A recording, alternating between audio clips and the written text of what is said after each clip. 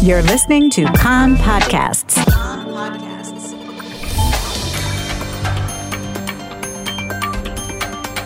You are listening to the English language news of Kan, the Israeli Public Broadcasting Corporation.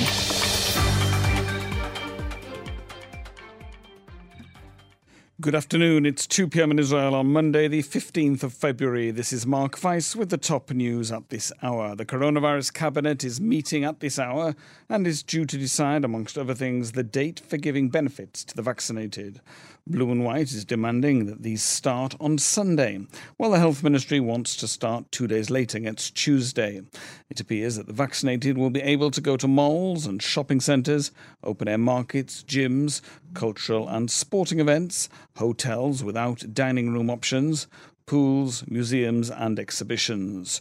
Street-side stores and houses of worship will reopen for all. At the start of the meeting, Prime Minister Netanyahu said that we must not reopen everything at once and that we must follow the Green Certificate plan and continue the vaccination campaign. We must also decide about Purim, he said. Last night's coronavirus cabinet meeting had been expected to discuss imposing restrictions during the Purim holiday, which will be celebrated next weekend, on February the 26th to the 28th, in order to prevent mass gatherings that would greatly spread the virus. But no decisions were taken.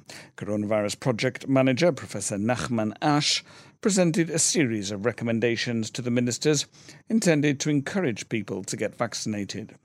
They included a recommendation to propose legislation that would require workers in places with high exposure to the public, including schools, hospitals, health clinics, and bus and taxi drivers, either to be vaccinated or to be tested for coronavirus.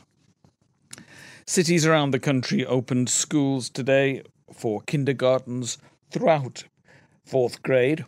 117,000 students were eligible to return to school today.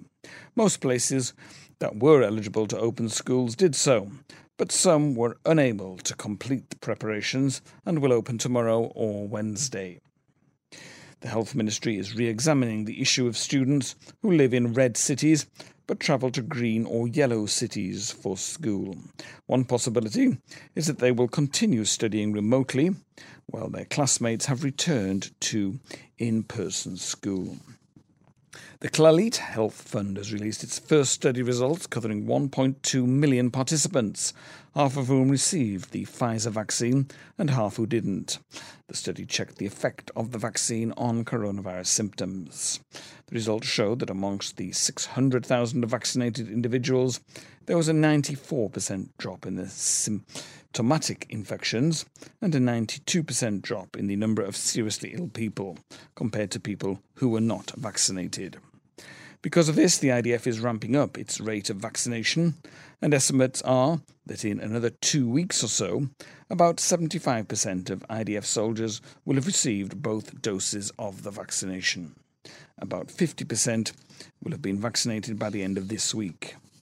Health Minister Yuli Edelstein said today that teachers who do not get vaccinated are responsible for taking unnecessary risks with students' health and fail at their most important role, protecting children.